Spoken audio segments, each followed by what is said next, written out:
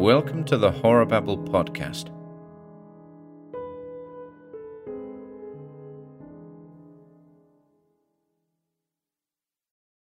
House of the Griffin by Will Garth. Forces of terror strike from the void, to be stayed only by stronger forces for good. Dan Keith was slumped down in a big old armchair, but he was not at ease, for an atmosphere of evil brooded over the old house, and strange sounds came from the shadows that were sinister black blotches in the semi-darkness of the big living room, as he listened to the monotonously droning voice of the middle-aged man who was Joan Stanton's guardian.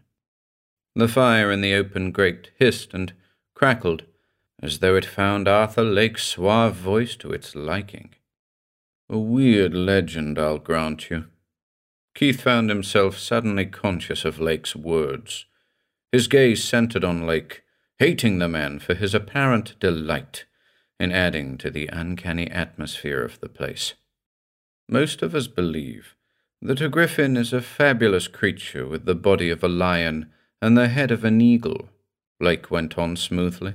But how can we be sure that it does not actually exist? In pre-revolution days, this old house was once an inn called the Sign of the Griffin. Keith saw that Joan was leaning forward in her chair, listening with rapt interest to every word that Lake uttered. The firelight gleamed on her lovely face, her beautiful light brown hair, and cast its flickering light over her slender figure in the yellow evening gown. "Proving what?" Keith demanded. Lake glanced at him quickly, surprised at the aggressiveness that had crept into the tone of the younger man. "That it is only natural that a place as old as this would have its legends of the supernatural," Lake said placidly. "It is said that this house is haunted by an ancient savage, a witch doctor who ruled the Indians in this part of the country long before a white man ever saw America." "How spoofy," said Joan softly. "What was his name, Cousin Arthur?" "He was called the Thunder God," said Lake, "and he supposedly was able to materialize creatures out of the half-world, creatures such as the Griffin." But Keith was no longer listening. He had turned his head and was watching the door of the room as it slowly opened. Eyes peered into the shadows as a figure loomed in the doorway. It was Tenaga, the Seneca Indian who was caretaker of the old house. From the first, Keith had disliked the idea of spending the night here in this old place that was part of the property that Joan had inherited upon the death of her father 2 months ago. But when she had invited him to go with her and her cousin Arthur Lake, who had been appointed her guardian, he had accepted. He had been unable to dismiss the idea from his mind that it was his duty to go, in order to protect the girl he loved, and was to marry within 2 weeks. Though what he was to protect her from, he hadn't the vaguest idea. Tenaga came stolidly into the room and marched up to Lake. The Indian had only faint ideas of how a servant should act, but he was a good cook and an excellent worker, which was fortunate, as he was the only one there to take care of the trio during their brief visit. "Hear noise in cellar," said Tenaga. "Somebody down there, now." "Probably some tramp," said Lake, getting to his feet. "But I guess we had better go and take a look. Coming, Keith?" For an instant, Dan Keith hesitated. Then he stood up. After all, there was really nothing wrong with this old house. He was just getting jittery, letting the atmosphere of the place get on his nerves. "All right," he said. "I'll go with you, Lake. You'd better stay here, Joan." "That's best," said Lake. He touched a button on the wall, and the electric lights clicked on. In their glow, the big living room looked old, but homey and comfortable. "We'll be back in a few moments, Joan." With the Indian in the lead, the 3 men went back through the house until they reached the cellar stairs. Lake tried the electric switch at the head of the stairs, but found it did not turn on the lights below. He produced a flashlight, and they went ahead with that, descending into the gloom. It was pitch dark down there as Keith reached the foot of the stairs, and instantly something or somebody came hurtling at him out of the darkness. He grabbed for his assailant and caught a bit of cloth. Then something crashed down on his head, and everything went Stygian black as he fell to the cellar floor, unconscious. Keith had no idea how long it was before he finally opened his eyes, but he did know, and quickly, that he was tied and propped up against the wall of a big room. Beside him stood Arthur Lake, also tied, and as if drawn by a magnet, the eyes of both men went to a table not far from them. Joan was lying on that table, and steel shackles were fastened to her wrists and ankles. "Look!" Lake suddenly shouted. "The Thunder God!" A strange figure had appeared out of the shadows. Long hair hung about a thin, sinister face, hair that was held back by a copper band in which 2 goat horns were fastened. A dark, cloak-like garment covered the wiry, sinuous body. "The Thunder God is supposed to have the power of driving evil spirits out of us all," muttered Lake in a low voice. "Perhaps he may be able to call upon the Griffin to help him." But there was a note of cynical amusement in Lake's tone that Keith did not like. He glanced sharply at the man tied beside him.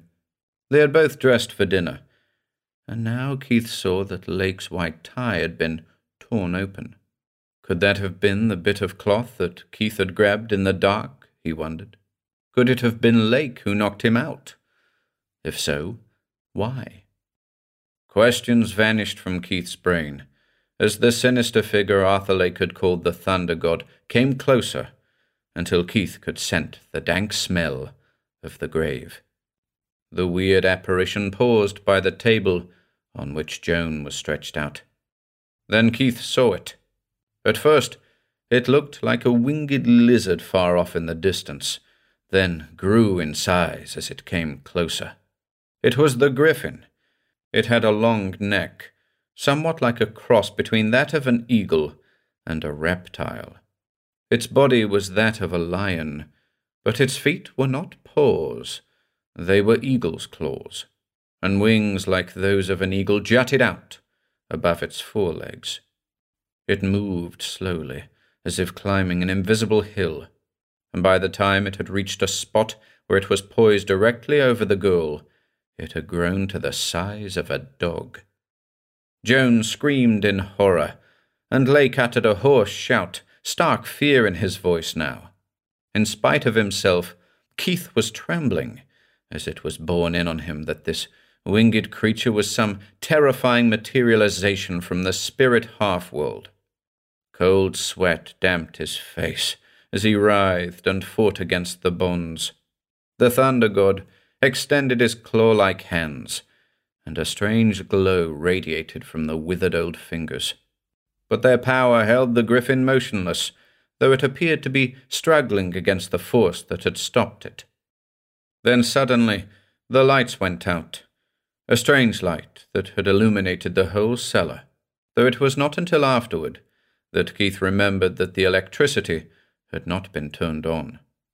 In the black darkness he heard Arthur Lake cry out in mortal terror. "Take it away from me!" Lake was shouting. "It's real! I didn't plan this. His voice died away in a ghastly gurgle. Keith had not let up for an instant in his straining at his ropes. Suddenly he felt them snap, and at the moment he realized he was free. The electric lights came on startlingly. Who or what had turned them on he never knew, but the brilliant light showed Joan still stretched on the table and Lake sprawled face downward on the floor. Not far from him was the Indian, Tanaga.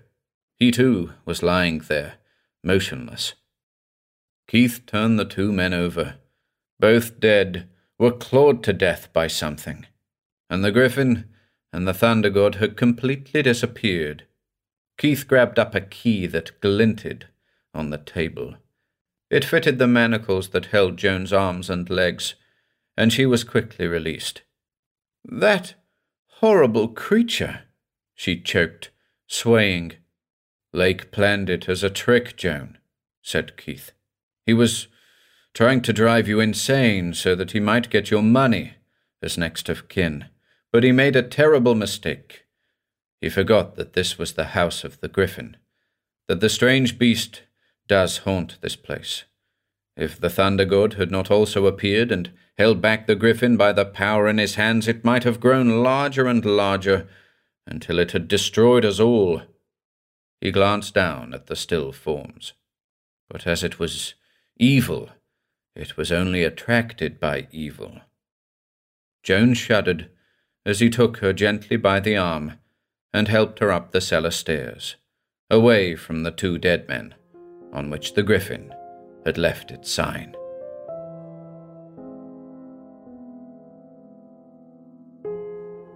Hello, ladies and gents, Ian here.